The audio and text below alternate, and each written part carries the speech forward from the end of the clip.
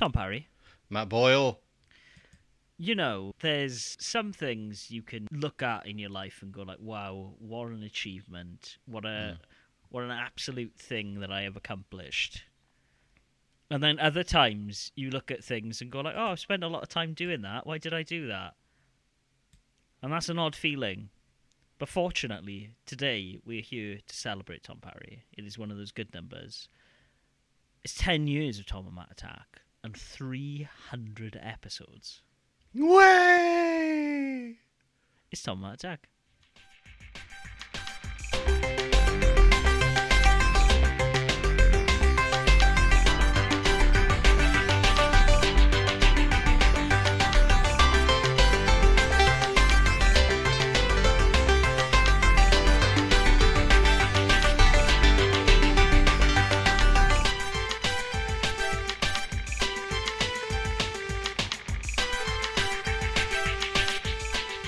Celebrate good time. Come on! Yeah. It's a celebration. Oh, this is the episode we get sued, I see. Yeah.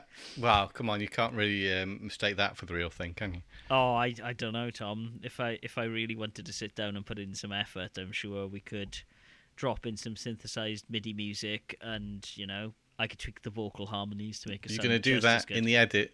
No. Because we're not going to put that much work into the 300th episode, are we? Why break a habit of a lifetime, eh? Exactly. I mean, you know, it is what it is. We just, for the listening audience, we were just before this looking at what we did for like 200 episodes and what we did for 100 episodes. And generally, we didn't really do a lot. However, I do think... And I was trying to find statistics about this before we started podcasting, and I couldn't. I do not think many podcasts make it to 300 episodes. I do think... Unless you do it, like, most days or something like that. Yeah, I mean, if you're the Daily by New York Times, who literally just does, like, a 20-minute segment every day, or, you know, you're one of these people who also posts on YouTube, look, I went to the shops and I bought a spatula, then I think it's pretty easy to do 300, but, you know... Well, here's a fun fact. In the time it took us to do 100... So it took us 5 years to do 200. It's taken us 10 years to do 300. Yeah.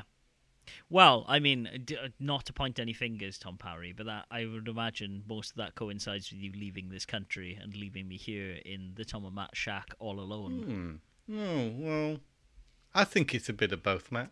I mean, it's definitely a bit of column A. We've got busy lives. We do. We're definitely a lot busier people than we were when we started this podcast. Yeah.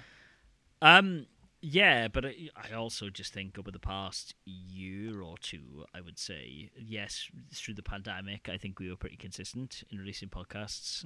If not every week, then every other week.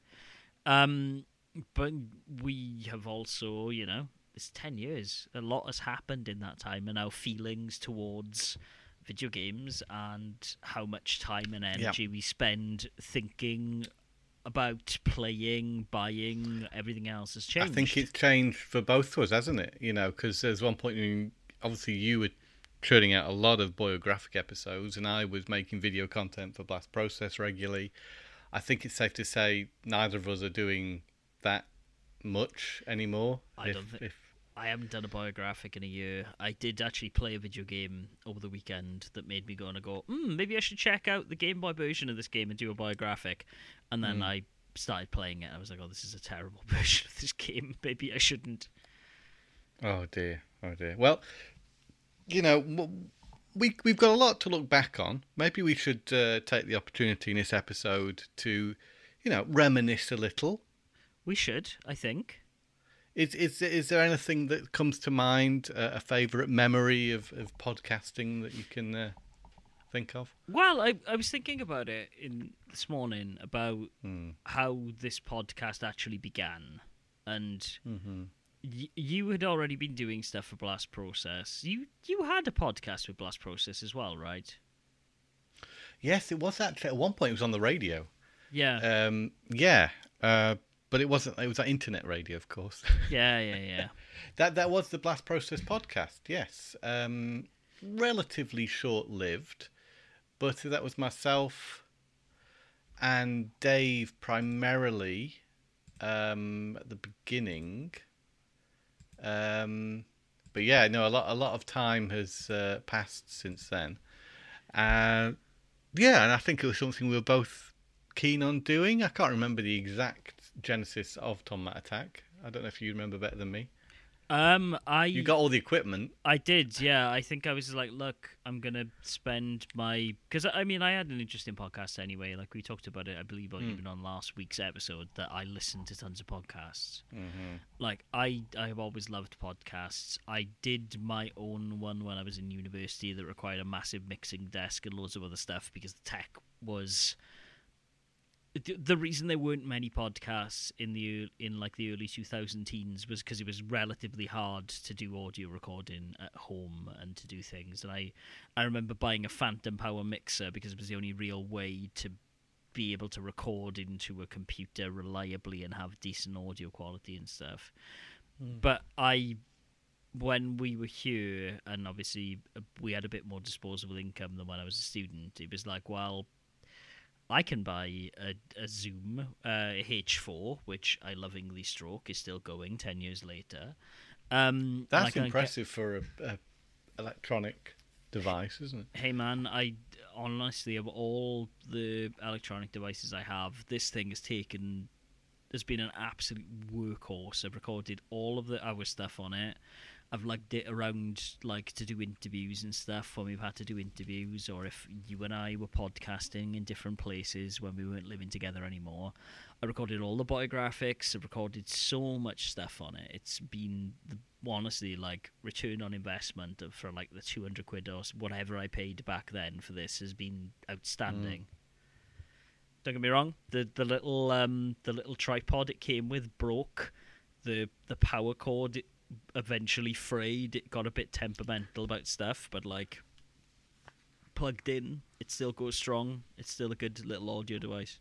And so I bought that, and I think you didn't take much convincing to be like, hey, we should do a podcast. We came up with the name, I think, together. I remember sitting. The name is great. I know. I feel like you come up with a name. I might have. I don't remember. I remember doing the logo. I remember being like us pretty much within the space of we recorded the first episode on Tomb Raider, and I think I did the logo like an hour later and was like, right, I need to set up a WordPress, and I did all that stuff relatively quickly. Yeah, it's not been stressful at all, is it? It's very much a hobby. We were both playing more, and we were both in the same country, living in the same flat, so we were very consistent back then. Of course, times have changed somewhat, but it's something I always look forward to. Whenever we sit down to podcast, it's been an absolute pleasure doing 10 years Tombat Attack, and I'd like to, continue. This is the thing with Tombat Attack, though, isn't it? We're playing less and less games, and I always fear that one day we're not going to have a lot to talk about. But then again, I shouldn't really, because we're always going to have something to talk about. We are, and I mean, like you and I honestly, like, I reflected on it after you left. I was like, wow, it's kind of interesting where we are with this podcast, that you were here in person. And, like, in my brain, I was like, oh, well, we should record, like, 2 episodes. We'll do the 300th in person like we used to, etc., etc.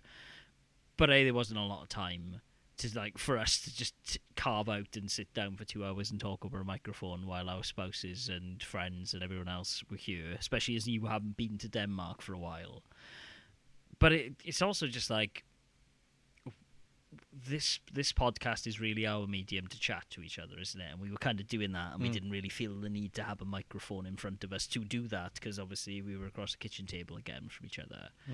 But I do, like, we did talk about it while we were both here. We were just like, well, should we just, like, be open about it and just say, look, yes, we will continue to cover video games on this podcast. Yes, it is something we'll still do. But as I'm sure our listeners have become used to at this point, like, we will also talk about some other stuff. Maybe we will talk about films. Maybe we'll talk about manga. Yeah. But I'm like, honestly, I think the podcast has kind of morphed to become that anyway, even though it's still got a primary focus on video games. Absolutely, yeah. And also, we don't really have to change the name, because No. it's not specific to video games. Just think of all them podcasts. It's press start to play, and I don't know. I'm trying to think of other. I don't know if that's a podcast. I'm not trying Probably. to. It's probably like three. I just came up with that top of my head. I'm just trying to say we're not. Our title, the podcast, isn't specific to video games. No, exactly. Which is helpful for us. We don't have to rebrand so much. So. No, it doesn't. But honestly, like I don't even know if it's rebranding at this point, because I feel that this is what the podcast has been for a while. Like, how many times have we talked about Marvel? How many times have we gone off on one about like the state of Star Wars? Or how many times have I just talked like for half an hour about how much I love One Piece? Yeah, and no one's told us they don't like it. So you know you've had the ample opportunity to shoot us down over some of that non-gaming related content, and no one has. So we can only presume that people, if you are still listening to the podcast, and thank you if you do, are okay with the content.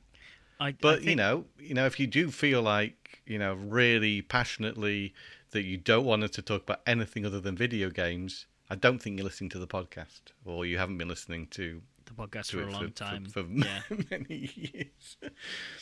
But yeah, I mean, I'm afraid we've had no sort of correspondence. No, which is regarding anyone's memories of the podcast or anything they wanted to ask us, which is absolutely fine. It's.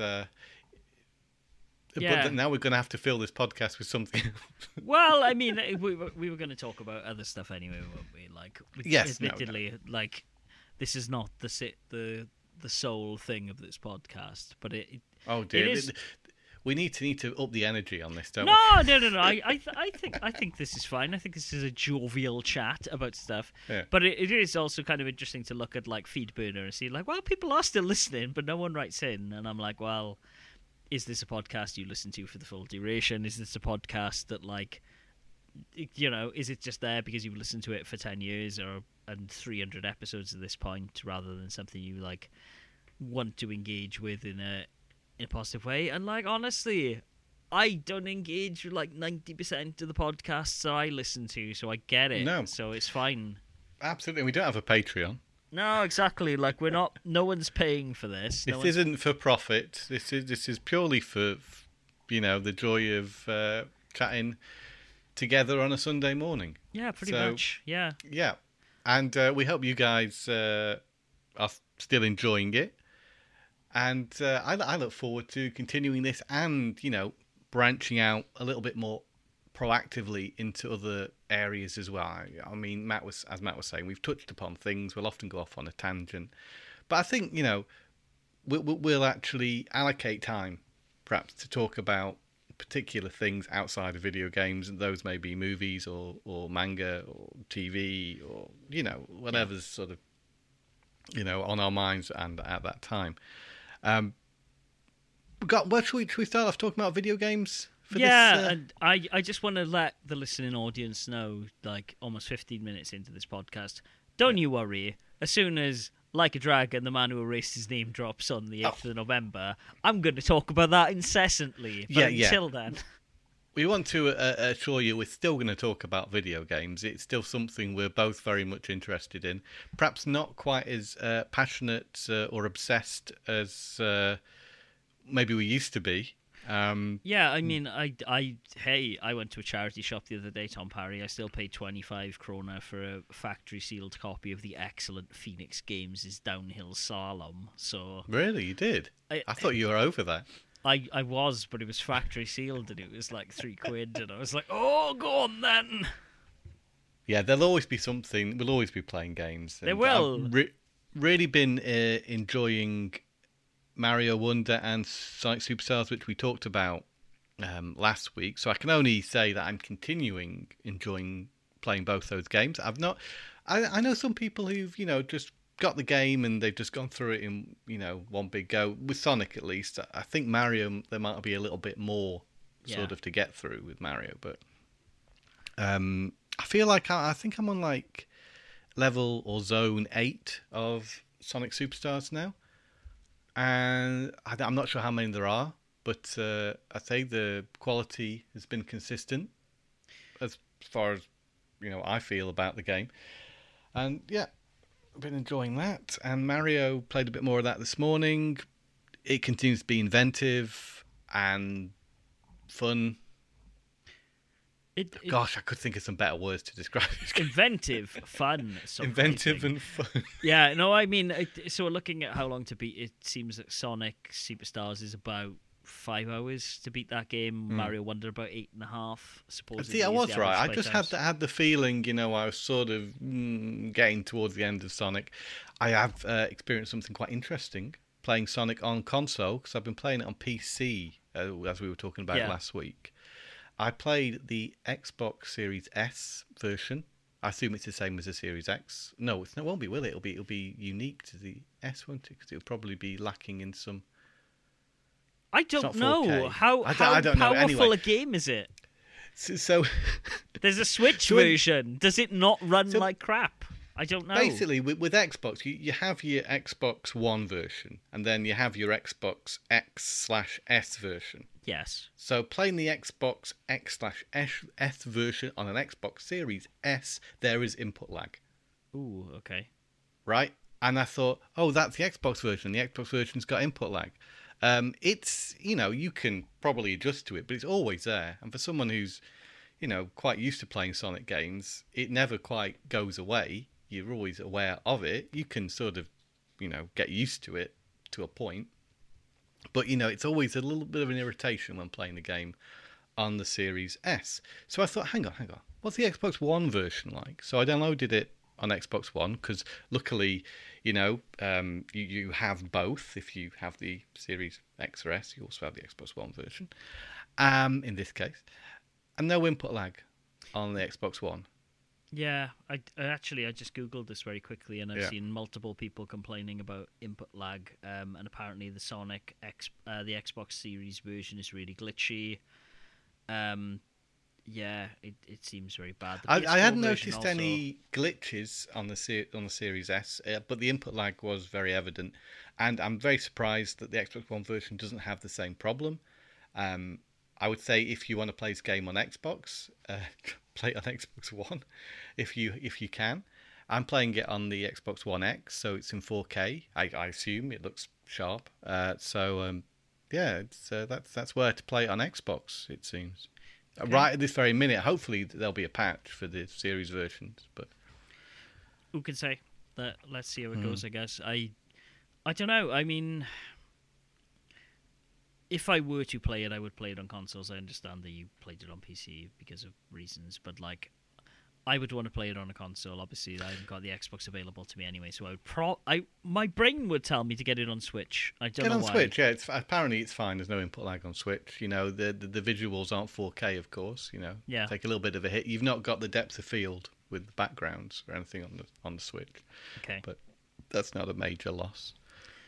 No, I mean, honestly, if I'm worried about the depth of field in a Sonic game, I think that there are other issues. Yeah, but it is visually a rather simplistic game, but I think that's intentional. I've heard some criticism leveled at that. That the visuals could be more to it, and maybe I wouldn't like to say bland. I'd like to say it was intentional decision to sort of go for a more simplified visual aesthetic with the game. I don't think it looks bland, but okay. There could be a bit more going on maybe in some of the environments than there is, but I think it fits the game rather well and the style of gameplay, and it's all very well crafted. Okay, that's good to know at least. Yeah. Can I think of anything else about Sonic Superstars since we last talked about it? I played as Tails now. I would say playing as Tails, if you want an easier game experience, play as Tails, because he can fly, and the levels are designed in such a way that exploration is also a part of the game, and you can do that more easily with Tails. Okay. And also, if you can't quite reach a boss as Sonic, you can fly up there and hit him as Tails. Tails, when he flies into stuff, if he can attack them at that time, he can attack by flying into them. So that's... Oh wow, okay. So that all of the stuff you were talking about with hit windows and stuff is kind of Well, it's still got the hit windows, but you can sort of bypass whatever method you'd usually use as Sonic to get up to Robotnik. Oh, sorry, Eggman. And just fly right up to him as Tails in a lot of cases. So Okay. it's like a easier mode. I've not played as Knuckles or Amy yet, but Amy I think it's got similar ability to get extra reach on a jump by using a hammer.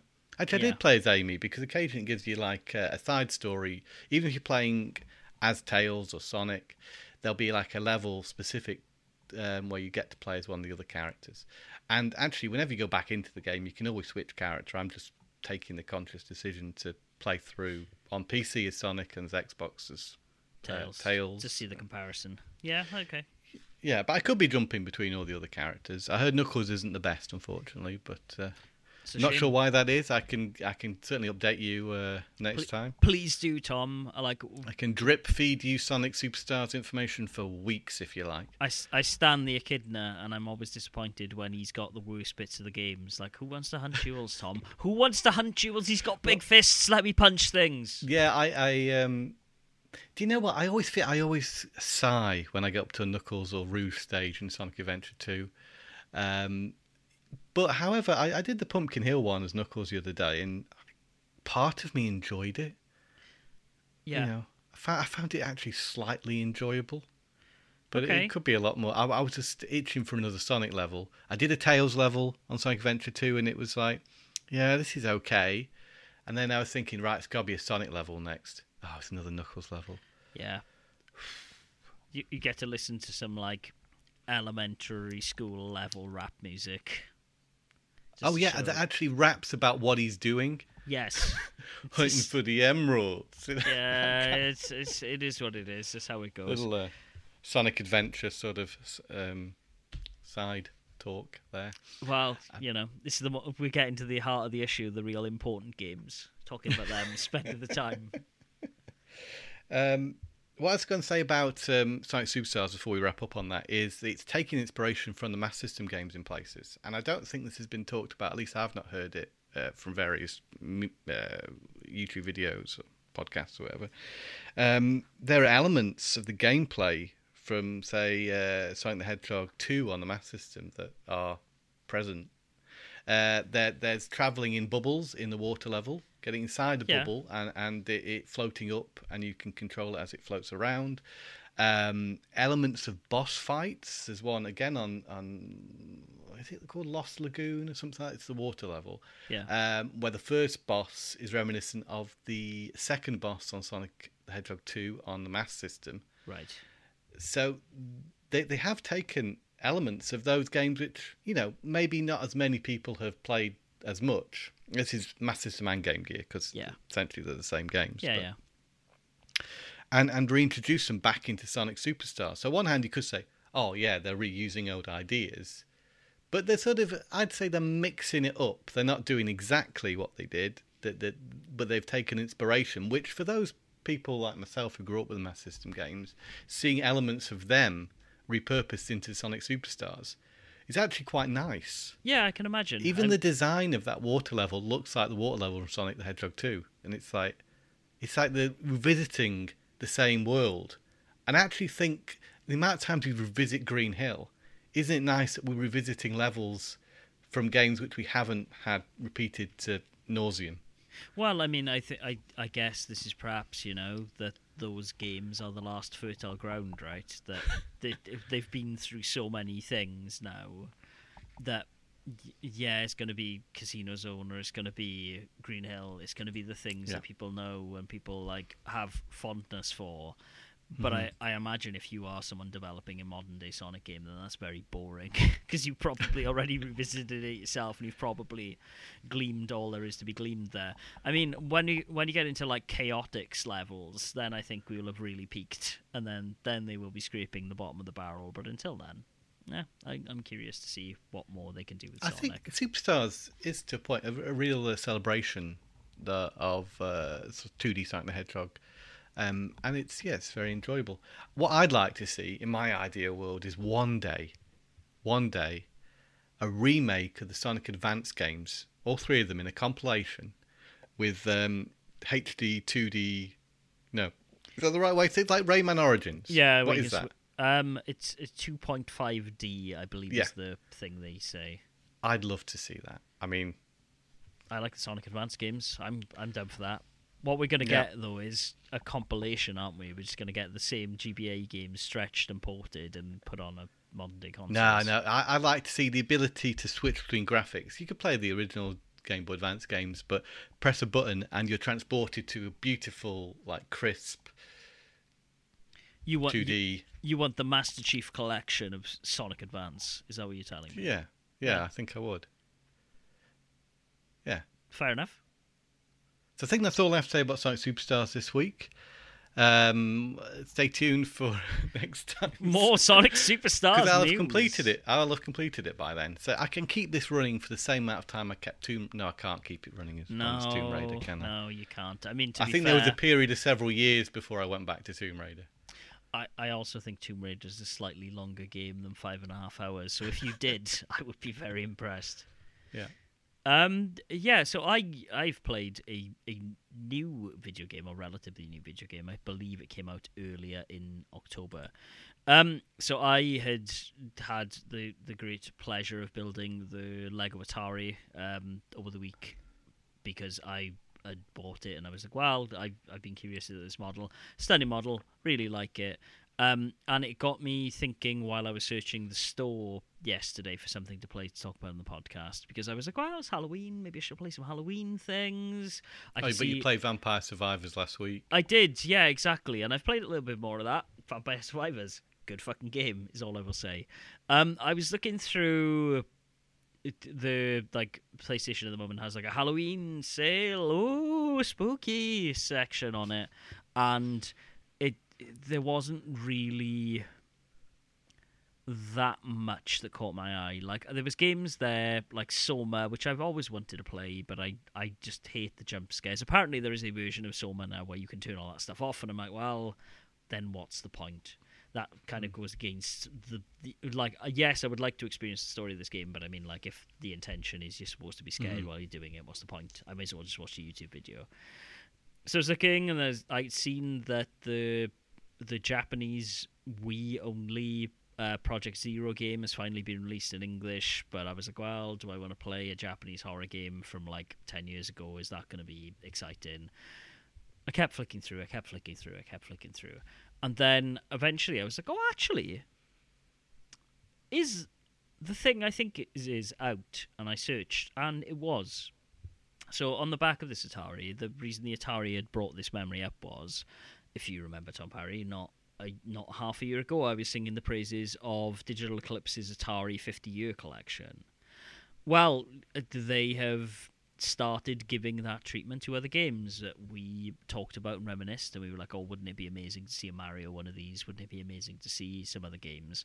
And the game that they've chose to start doing these making of collections about is Karateka. The precursor to the Prince of Persia. I have played it. I own a copy of it on the Famicom. I have a version of it for the Game Boy, and that's what I was. I can't say I've ever played it for very long at all, but I appreciated the fluid animation. Yes, and I mean, this is the interesting thing about this game, is that while I never owned, because the game collection talks about the big three versions of Karateka, which, if you were a gamer at the time, it interviews lots of people from like id and people who worked on Mortal Kombat and stuff, and how they were influenced by Karateka, and it talks to loads of people about like, wow, this game came out and we were blown away by the animation and everything else. But I had always heard the making of Karateka kind of described about Jordan Mechner, the guy who created it, being this child genius who made this game, and I knew that the animation was amazing. I knew that it was all rotoscoped, and that he put his dad in karate gi and like traced over projections and stuff. But it's very interesting, because the collection kind of dispels that story that I had at least heard on the periphery a little bit, and it's clearly like this Jordan Mensah clearly made this game with his father, and a lot of input from his family and friends, and like he worked with Bundaberg, I think, is the publisher, and like their creative department had ex-Disney people who helped him with the animation. It's really fascinating. It's a really cool way to get behind the scenes of a game, and because Jordan Mechner was really like not forward thinking, I guess, in terms of like he expected this to be something. He did. He clearly invested a lot of his time and energy in making this game, but he kept really thorough like journals and stuff at the time. He kept like lots of like tracking material, and he was tracking how long he was working on the game because he was studying at Stanford at the same time and doing like trying to do his degree while also wanting to not be a sociologist but to work in video games, and so he was logging all of this stuff. And it kind of just shows some of his early demos of the game. It shows the correspondence back and forth between him and the studio. His dad just seems like one of the most cool people in the world. His father's name is... it's escaping me. I wrote all my notes down, but I can't...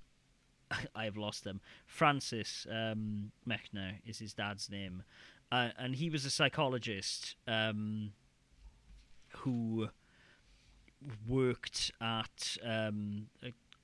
he was a psychologist who'd like traveled around the world and stuff and been to Japan, but he was also like a concert pianist, and so his dad wrote all the musical themes, and so the game really gets into like it's really good. It describes things. It talks to the Mechners. It interviews them, and they discuss. Describe this as a game. This sounds more like a documentary. It's like an interactive museum experience. Like This is what the Atari collection that you touched upon and we've talked about before is basically, isn't it? It's a way of playing those games with some extra context. Yes. How does that sort of integrate itself with the gameplay? Do you play the game separate and then watch the videos after you've played the game, or? It kind of it's an interesting thing. It tackles it chronologically. So like the first section of the game is just kind of like talking about Jordan Mechner and him growing up and his father and his relationship to his father and all this kind of stuff. Interviews with them, interviews with people he worked with at the time, interviews from the publisher. And so like you'd have a video section, and then you'll get like family photos, or hey, look at this correspondence because he wrote a game code when he was like 13. Here's a picture of him programming on the family computer and stuff. To me, this sounds like something that'd be very home on the CDI or the PC. Yes, it's definitely got vibes of that, I think. But it's just this beautiful like curated museum collection, and honestly, I think I went through the entire thing in about 4 hours, I think, including a lot of me trying to beat demo versions of Karateka and going like, actually, this is fine. I understand what this is. So as you're going through this, does it throw you up something to play, or is that separate? Yes, it does. Okay. You can, as with the Atari collection, you can go into like a sub menu and pull these things up, but it's very much an experiential thing. Like as I said, it'll describe his life, and then it'd be like, oh. He bought an Apple computer, he saved up, he drew caricatures of people to afford an Apple II computer, and then the first thing he did was he programmed a version of Asteroids. And so like you get to play his version of Asteroids that he made when he was younger, and how he contacted a publisher and they paid him like an advance of like $400 to be like, oh, here we go, we're going to give you 15% of the sales as well. And he's like, oh my god, I've made a video game, this is amazing. And then surprise surprise, the Miss Pac-Man lawsuit happens and the game never gets released. But with that money, he is then able to kind of like start buying more equipment and starts thinking about like his own games. And there's a game called Death Stranding. Yes, Death Stranding. He created the Hideo Kojima game Death Stranding. Years before Hideo Kojima even exactly came up with the idea. Before it was even a thing. Yeah. Oh God, it isn't even mentioned in the Wikipedia page, which I guess is how obscure a thing this But is. if you want to find out, you want to play this. How do you play? Is this a standalone thing, or is it like an add-on for the No, Atari it's a collection? standalone thing. It's about a tenner. It's not even Right, really expensive, but like right. it's a 4 hour like And with immersive that, experience. you get all this documentary You get content, but you also get the full Karateka game, yeah, like yeah, multiple times. You get the multiple versions of yeah, it. you get the like I said, you get the big three versions, which are the Apple II, the Commodore 64, and the Atari ST version of it, and all of them Mm. have different pros and cons to them. So that's Obviously, the as only the three time. you get, or You get those three. You get Death Bounce, I think is the name of the you get game. the other games too. Yeah. You get his asteroids build and some other bits and bobs. I will admit that when I got into the latter half of the game, and I do actually plan to reach out to Digital Eclipse and be like, why weren't these included as well? This feels a bit. It feels Hmm. non-completist to do this, and I guess it's because they're setting limitations about what they'll be able to do in the future. But like, Hmm. it gets into there's a section after you've played Karateka and after you've gone through some of the versions. It talks about the ports and introduces those. And it's like, oh, well, actually, like they also released Karateka in Japan, and it came out for the Famicom, as you've mentioned. It came out for the Game Boy, as I've said. It came out for the PC. I can't remember if it's the FM Towns or if it's a PC 88 or something like that. And I was like, oh, that would be cool to play those versions, But they're not on there. but they're not on there. What you do get though is like almost like remastered versions of the games. And so there's a remastered version that Digital Eclipse has made of this Death Bounce game. There is a version of it that you like of Karateka, and how there's a director's commentary with that, interviewing Mike Micah, who has made a lot of. He's a prolific video game designer himself. He's made loads of stuff in the past, and it's him talking about how yes, obviously you can make a modern Karateka with like 2.5D things, and you could make it really robust and whatever, but he's like, well, actually, he said, my issue is Karateka is one of my favorite games. The problem I've seen with certain ports of Karateka is they miss the point of it. They just see it as this really basic game where you're side scrolling, and it is like Karateka isn't Double Dragon. It's about trying to like think about what your opponent's going to do, and there's a level of strategy to it. And so how they set about recreating that game was he set himself and his team a set of parameters to be like, well, I ported this not to the PlayStation 5 and the PC and everything of today, but I ported this to a fictional retro console. So yes, it does look nicer, and yes, I can do modern things like actual parallax scrolling, which they couldn't do in the original. But it's still trying to keep that central motif of what this game is in the time it came out, and trying to explore that a little bit further. It's really interesting. Okay. It honestly, Karateka is not a game that I've really given a shit about. Like I said, the only version I've tried to play was the Game Boy version, which, for all accounts, is a bad port of it. But also, just like it's never been available to me in the way that how they launched and what I assume they will do next, based on obviously the interviews with the Mechner family and everything else. I would imagine they'll probably do Prince of Persia after this. And it kind of makes me think, well, is the reason that these obscure Japanese versions of Karateka aren't on here to set the standard, to be like, look, we're not going to show you absolutely every version of this game because some of them are crap and not really worth exploring. Because once you get into Prince of Persia, like Prince of Persia's on everything. Like there's a Game Boy version, there's a Game Boy Color version. Hey, you know what I want to see? Lemmings. That would be great. And honestly, like it got me thinking. I was like, this is really cool. I really enjoyed these 4 hours with it. Am I probably ever going to touch it again? Probably not. Like the Atari collection had so many Atari games and so many remasters that I think that is a game you can dip in and out of, which I think is why this Karateka collection is a lot cheaper than the Atari thing, because I think they realize themselves that this game has limited appeal to like younger gaming audiences, like ourselves included even in that. And like if you're skewing younger, I don't think anyone's going to care about Karateka in the same way. But I think they realise it's got limited appeal. I think they realise it's got a kind of more limited scope than the Atari game, and that's why they've priced it this way.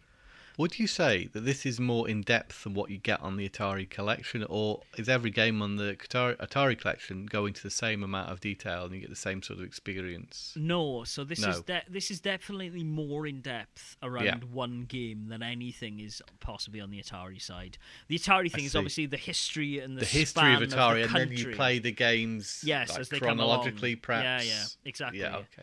And it talks about like how important adventure was and like how they did this and they did that. Whereas this is like it's specific to one game. Yeah. It's like the history of the creator, the games he made in between, like while he was trying to figure out how to program, a deep dive into Karateka, then a deep dive into like the marketing and how Karateka was released and received. And this is really cool. Yeah, it's dope. It's honestly and I can't help thinking, of other games like, as I say, Lemmings that I'd like to see get given this treatment. I mean, Lemmings was on Atari ST. Well, I think, the possibility is there, right? I think you could do this with so many games. Like, there's so many games that have series, and honestly, like, because Karateka is just Karateka, like, you know what I mean? Like, it is its own contained It's one thing. game, it's not like it's a series of games with sequels and yeah, I think something like Lemmings, and obviously, like, something like Prince of Persia, evidently... Worms as well. Worms, like, I mean, God, if you really want to, you could do it for things like Dizzy. You could do it for anything. Like, there's so many games that it could be really interesting to like know about this. Bubsy. I mean, hey man, what I would absolutely kill for though is, and I mean, I imagine the reason they're doing it this way is obviously it keeps the production costs down to be able to talk to English language creators. I imagine wherever Digital Clips is based is perhaps not too far away from where Jordan Mechner is. At least they're both in the States. Sure, when you're thinking of perhaps games from Japan, this might be a little bit more difficult to facilitate. Yeah, and I mean also, like, you kind of need to go and talk to someone like Jordan Mechner who has kept this stuff, right? Like, yeah. Who knows? Like, a lot of these things, a lot of, like, master discs, a lot of records, a lot of stuff from early video games just isn't there anymore. That's why places like the Video Game History Foundation have set up to try and, like, cover over those cracks. It's really cool. It's really fascinating. I like I said, I bought it because I'm curious to support it and I want to see what they do next. But I was honestly really pleasantly surprised by it. And you're initially looking for a Halloween horror game to play. Yeah, exactly. I was maybe it was just the Lego Atari that drew me into it, but I wanted something.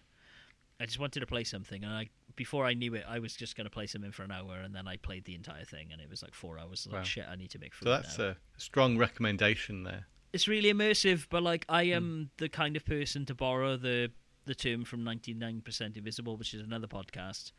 I'm the person that goes to a museum and I read every plaque. And for me, this is really interesting because lots of the content is literally like fax correspondence and like hand-typed letters and stuff where he's talking about his ideas of games, and Bundaberg, the publisher's like, well, actually, maybe we think, at the start when the guy climbs up the cliff, maybe you should have a climbing minigame. And it's like...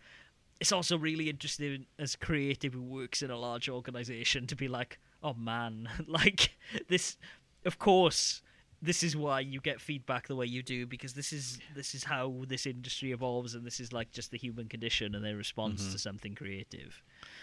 It's really sounds cool. Great. Yeah, I just want to see more of this now. Yeah, actually, it's been really popular and a new thing. Really, it's kind of new, but I know there's It is. I mean, things who have done that before, not necessarily video games. Like I remember having a disc for the PC which had it was like James Bond's Ultimate Dossier. Yeah. And it was information about all the Bond films with clips and such. And there was a similar thing, Star Wars Episode 1 Insider's Guide. Yeah, I remember that. Yep. So it's very much the multimedia sort of PC type thing. It is. But, available on console. I don't know if this is it available on PC too, this Atari collection? I am pretty sure that both the Atari collection and the Making of Karateka are on PC. It seems like that format would also work well with a mouse maybe. It doesn't need it. It's No. like... It's designed not necessarily to need a mouse. Honestly, like, I think the way they do it, because it's on like a chronological timeline, you're just going through it and reading. You can zoom with the buttons, you can zoom in and read the text, and you can look at like Jordan Mechner's sketches for a game that he was going to make at one point called like Arcade's Revenge, which I find funny because the Super Nintendo X-Men game is also called that, where it would be like you were trying to run around in an asteroid field and like Pac-Man ghosts and stuff would chase you and lots of other things. The making of Karateka. Yeah. There's a very interesting thing where they go into the pronunciation of it. Sorry. No, say it again. I say karateka. Karateka. Yeah, you say karateka. What did you say? Karateka. It's karateka. But interestingly, Jordan Mechner calls it karateka, and I was just like, karate is in as in that pronunciation of karate. Yeah, but like it's. There's even just a funny thing on there. He's like, I've heard people pronounce it this way, and he's like, actually, in Japanese, it is karate, isn't it? Yeah, well, it's karateka. Yeah, like one syllable. Yeah, but like the actual word karate in Yeah. Japanese is not karate. Yeah. It's karate. Yeah, it's karate. Yeah, but like Jordan Mechner pronounces it karateka.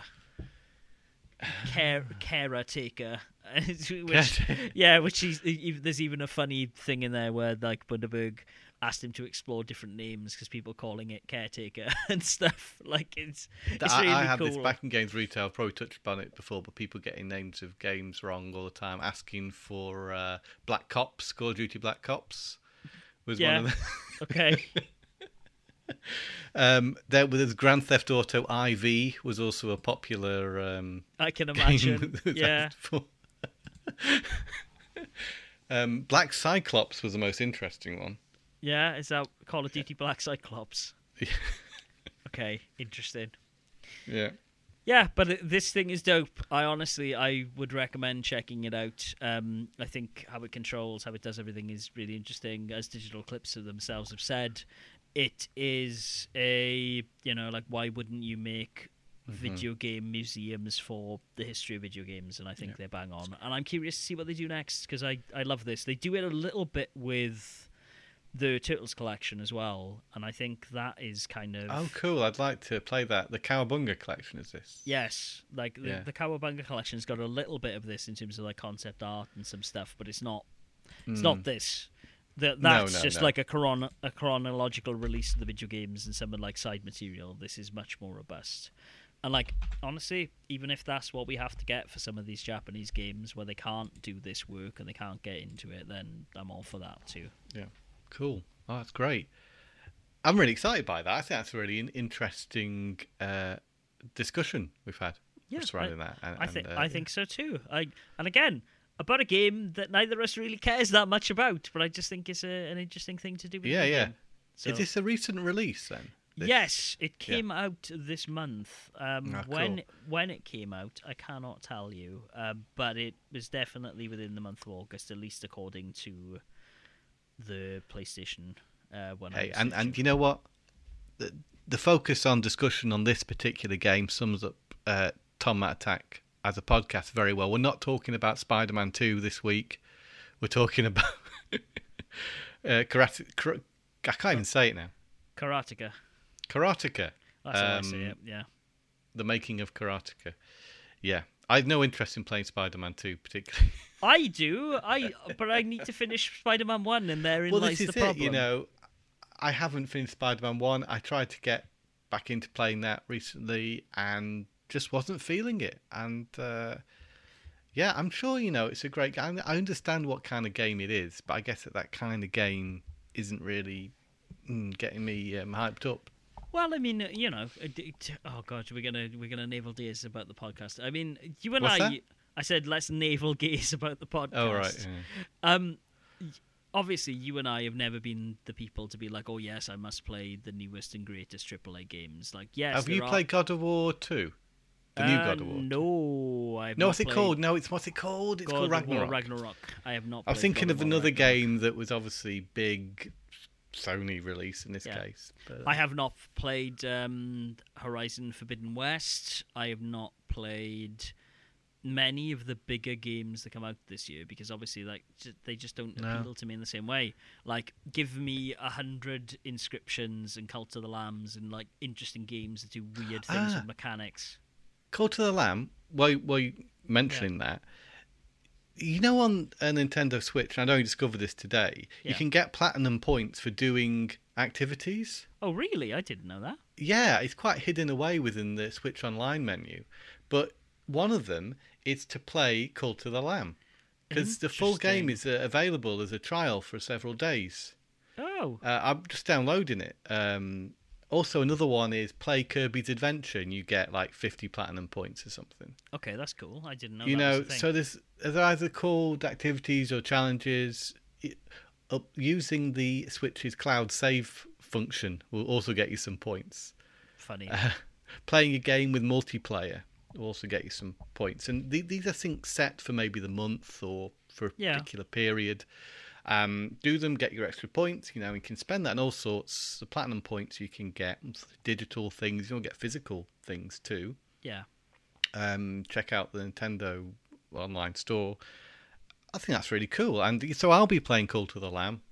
Really, the primary reason is to get my platinum points. Yeah. But it will, what it might do for people who never thought of playing. Well, it'll get you to try it out, won't it? And get then, you to like, try it out. I think it's really clever, and you've got this incentive of getting the points to get maybe little gifts and things that you want. Yeah. Gotta love capitalism, Tom. Always thinking of ways to market to you and making you. It's not bad, but they don't sort of shout about it. Which I find interesting as well. It is very interesting. Kirby Forgotten World, is it? Yeah. I downloaded the demo of that. I didn't know there was a demo, so I haven't played that game at all. It's one of those I've been wanting to play for a while, so I'm looking forward to trying the demo out of that. It's a game we played and bounced off of very quickly. I think we were looking for something a bit more engaging the way that Woolly World was, and I don't think the second player integration in that game is as fun. But as a single player game, I've heard it's a lot of fun. Yeah, I'm sure it is, but that wasn't the reason I bought it, so I need to get back into that and just complete it myself, I think. Is it called Lost World, Lost Kingdom, or I can't remember. Forgotten Am I thinking Zelda? Isn't it? Huh? Lost World, maybe. Forgotten World. Land. The Forgotten Land. Oh my gosh, we went through them all there. We did, yeah. Well, there's also an interesting thing that is a relatively forgettable title. You know, Matt, I think I'm going to be playing a lot more of Immortals Phoenix Rising, as I've played some more of it this morning, and I'm like, this could be it. This could be on the level of what other games have been big adventure games I've got into. Biomutant and Cyberpunk, played through both those games. I think potentially Phoenix Rising could be another full playthrough game for me. Objection is what I keep thinking every time you say Phoenix Rising. Phoenix Wright, but it's fine. Yeah, okay. You do that. Like, you go for it, Tom. Like, I was honestly, last night before I played Karateka, I was like, maybe I should play more Ishin. I didn't complete Ishin. It's great when you actually find a big game that you sort of latch onto, because it doesn't happen with me a lot, like a big adventure game. But I think this is incredibly well made. The design choices in the game are very clever, and it's very well done. I'll play a lot of games where you sort of, there's irritations, isn't there? There's like, they could have done that better, they could have done this better. I think, I can't remember which Ubisoft studio it is. It's one who did Odyssey, Assassin's Creed Odyssey. Is it Montreal? It's a specific studio. But then I started to think, so this is all about Greek mythology, okay? Immortals Phoenix Rising, right? Yeah, it's Ubisoft Quebec. I knew it right, was one okay. of the Canadian studios. Yeah. So I was thinking what they do with Assassin's Creed, they do history, don't they? They do historical periods of time and set a game within there. Now this is a mythology. It's a place with a particular mythology, and they built a whole game around it. You know, I was thinking, well, what sort of other countries have great mythologies as well? You know, I thought of the Arthurian legend Yeah. King Arthur and Merlin and such. Yeah. Is that sort of like a British mythology? Yeah, I would say so. I think that is counted as like British folklore. Yeah, and maybe you could have more crazy elements like dragons and such, but it would be based in a sort of mythology of a country. So perhaps if there was a sequel to Phoenix Rising, it could be one based on another cultural country's mythology, Yeah. as opposed to Assassin's Creed, which does it more historically. I'm sure with a lot of artistic interpretation. Yeah, well, like, not to burst your bubble, but this article from 2023. Wow, this is a really recent article. More details on Ubisoft's cancelled Immortals Phoenix Rising sequel emerge. Oh, was it going to be more of the Greek mythology? It says the game is reportedly set to take inspiration from Elden Ring and The Wind Waker. It was revealed at VGC last month. The follow-up game was early in development before it was ultimately cancelled due to perceived challenges around establishing the IP. According to Axios report, the sequel, codenamed Oxygen, was to be set in a fictionalized interpretation of the Polynesian archipelago, covering such locations as New Zealand, Tahiti, Easter Island, and Hawaii. Yes, the protagonist would have been able to gain elemental powers from Polynesian gods. So yes, I think that what you just described, Tom Parry, was exactly their plan, is that they would have done different world mythologies and done different gods and everything else. With gods, so specifically, yeah. There you go, mate. Sorry. But well, that's a downer, isn't it? It is. Anyway, I've still got a whole game to play through, so I can't complain. It's very well done. And accessible and bright and colourful. What I like about it isn't take itself too seriously either, which I kind of like games like that. There's also DLC, so marvellous. If you haven't already played that game and you like, say, Breath of the Wild, you like the sort of adventure type, it's very much like a Zelda game, really. It takes a lot of inspiration. And what it reminds me of is, say, Rare Banjo-Kazooie to Mario 64. Yeah. They take the template, but then they do their own thing with it. And this is basically taking a template of Zelda, doing it. It's like if Rare was to make a Zelda. I know they already are, technically, with Dinosaur Planet, Star Fox Adventures. But it feels very much like that, building upon a concept that was, derived from something else. Okay. Yeah, no, it's something that it looks nice. It looks colourful. I've heard a lot of people talk about how good it is. So, I mean, it's accessible too, which I think is important. The controls are very well thought out. We talked about Red Dead the other week and how it's difficult. There is quite a learning curve to getting familiar with the controls on Red Dead, whereas everything feels a lot more instinctive. There's probably a lot less controls in Phoenix Rising than there is in Red Dead, because obviously you can do a lot of things in that game. But it just, comparing the two, I've been playing them both recently. If you forget what a control is on Phoenix Rising, you can sort of work it out based on the logic of the other controls. Yeah. For example, you've got your weapons on R1 and R2, your sword and your axe. Well, how are you going to parry? I totally forgot to parry. You know what? I think if you press R1 and L1, I think you can parry, and you could. I don't know. It just felt like it's been thought out pretty well. Well, I also just think that, like, Rockstar are beholden to themselves, and I think when not criticism of Red Dead really per se, but just I'm willing. It is a criticism of Red Dead, exactly what it is. Sorry, I'm willing to go that far. I was going to say, like, it felt to me along, like, I'm sure I mentioned it on the podcast at the time. It felt to me that the controls for Red Dead were a throwback to, like, PS2, early Xbox 360 games. It felt like this game had been in development for a long time, and the controls had moved on a lot since then, but because it was a Rockstar game, they just kept them the same. Yeah, quite confusing. Yes, very fiddly. I accidentally shot my horse many times and got kicked in the head and killed, because, like, you would think the button to get on the horse would be X, but actually it wasn't. It's like... It's triangle, of course. That actually that's one of the things that does make sense, because every game, it's like getting a vehicle, it's triangle. You interact with everything else in that world with the X button, except getting on your horse. It's really annoying. Well, feeding your horse is different. Don't you press like something like R1 by its head or something? Yeah, I can't remember. Anyway, I remember there being enough of that. loads of stuff in that game that I'm like, why is this one button? And then when I want to do something very specific, it's another button. It's just lots of stuff that doesn't feel like it speaks to each other. I like a good old simple game where I can get used to the controls relatively quickly. Me too, Tom. Me too. Yeah. We're old school, aren't we, Matt? We are. We're a podcast that's 10 years old and 10 years old and longing for the games of yesteryear. Oh, that's how it goes. the last 10 years. Tomb Raider. We're all longing for Tomb Raider. We're all longing for Tomb Raider.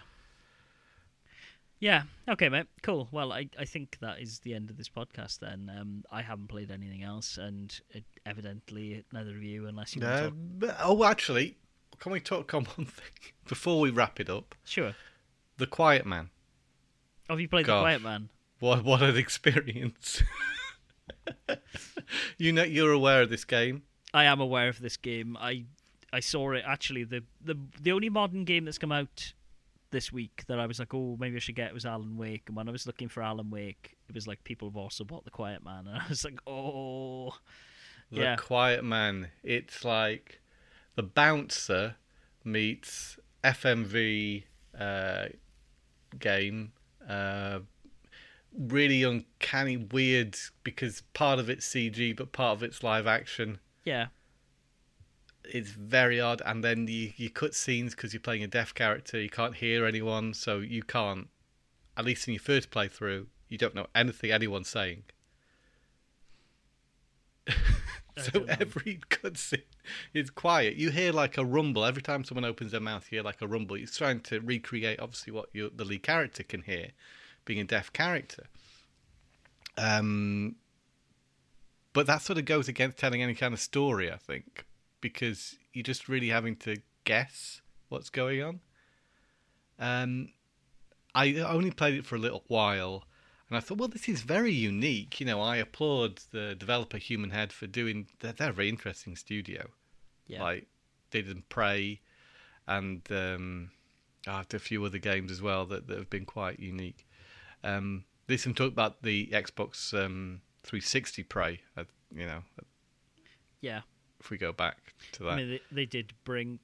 Brink, the massive flop that was Brink. They've done very varied portfolio of games.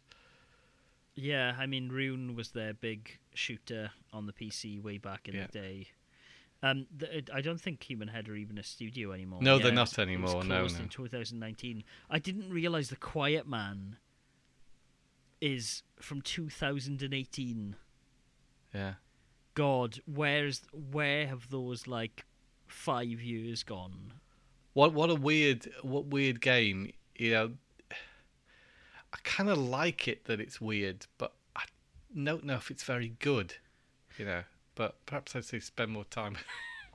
I have not. Wasn't very well reviewed anyway. I have heard no one talk good about this game. I remember when it came out, and people were just to your point. Like, I remember it being, and the Wikipedia backs me up on this, says that Quiet Man was critically panned upon its release, with complaints stemming from issues with the story, the undeveloped gameplay sequences, the lack of commitment displayed towards the deafness gimmick.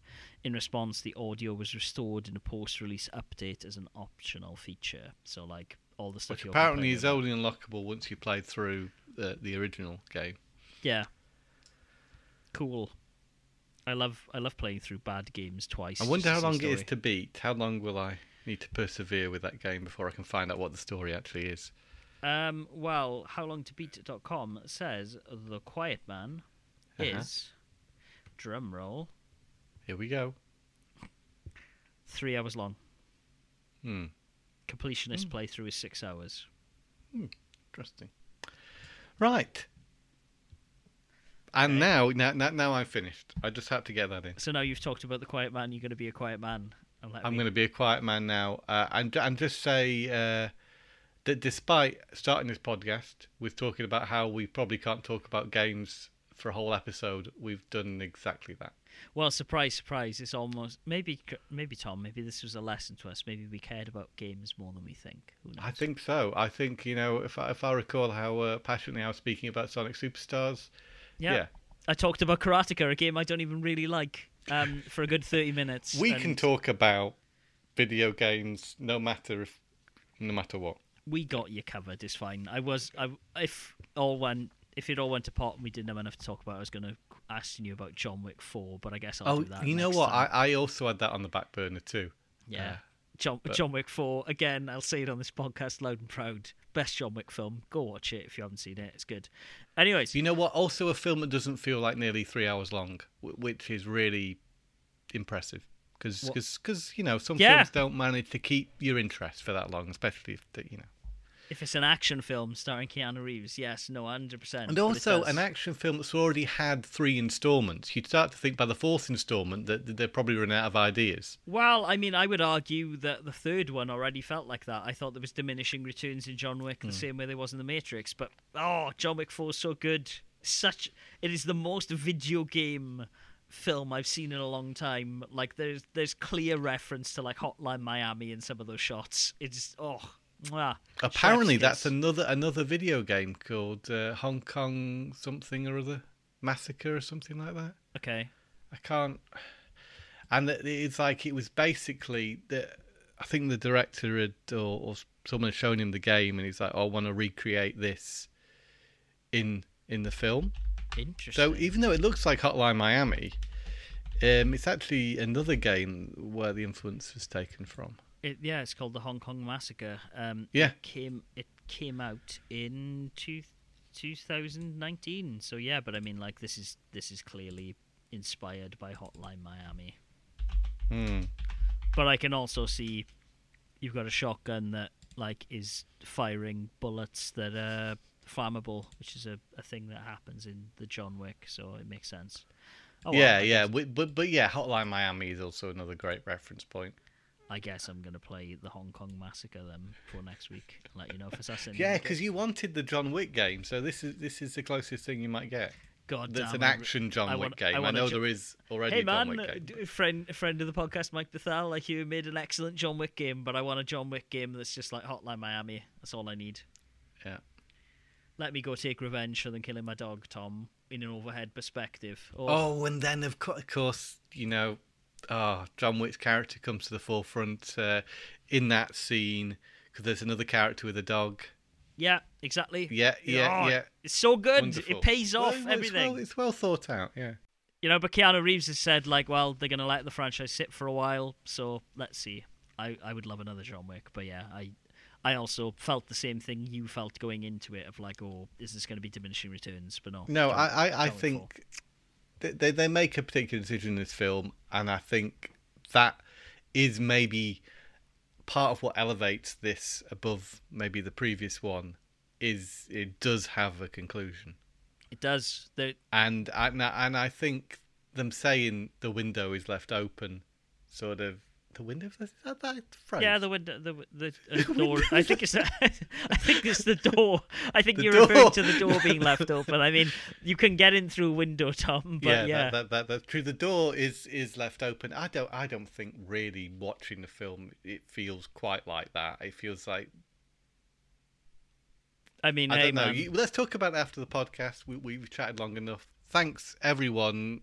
If you've listened to this podcast, it doesn't even have to be consistently, because I'd be very impressed if you had listened to every episode. I don't think there's many people who have. But, if this has been something you've enjoyed over the last 10 years, then we really appreciate you taking time to listen to us. Chatting about video games and other things. Other stuff as well. Yeah. So thank you. Yeah, thank you, everybody. To the listeners. If you have who we never hear from. No, we never hear from our silent partners in crime. Yeah. If you have enjoyed listening to this podcast, you can find us in a variety of places. We're on facebook.com@facebook.com/TomAttack. We're on Twitter @TMAcast, at GameBoyle for me, at TomParry11 for him, as long as Twitter is still in the EU. We are in a variety of places as well for your listening pleasure, such as on tomattack.com/podcast, on blastprocess.com, on iTunes, Stitcher, and Spotify. Cheeky rate and subscribe, etc., etc. Tom, thank you for doing 300 episodes of this with me. That is a long time. Well, it's an absolute pleasure. I'd be sad if we weren't doing this. So I'm happy we still are after 3 years. Yeah. Agreed, my friend. Agreed. Yeah. Okay, cool. Well, thank you as well, as Tom has already said, for sticking with us for this long, especially if you've listened to all 300 episodes. No, if you have, that's what we want to hear from you. If you have, if you've listened to every single episode, you deserve some sort of medal. Yes, Tom and I will fashion you something and send it to you. That is my promise, but let us know if you have. Okay, Tom. How many people are going to say they have? Hey, it'd be nice to hear from someone. Anyways, yeah, we'll fashion you some accoutrement. Let's see how it goes. Tom, thanks again for this podcast. Not only this one, but the 299 that have preceded it. And to everyone out there, thank you as well. Be sure, as always, to game on. Bye. Game on.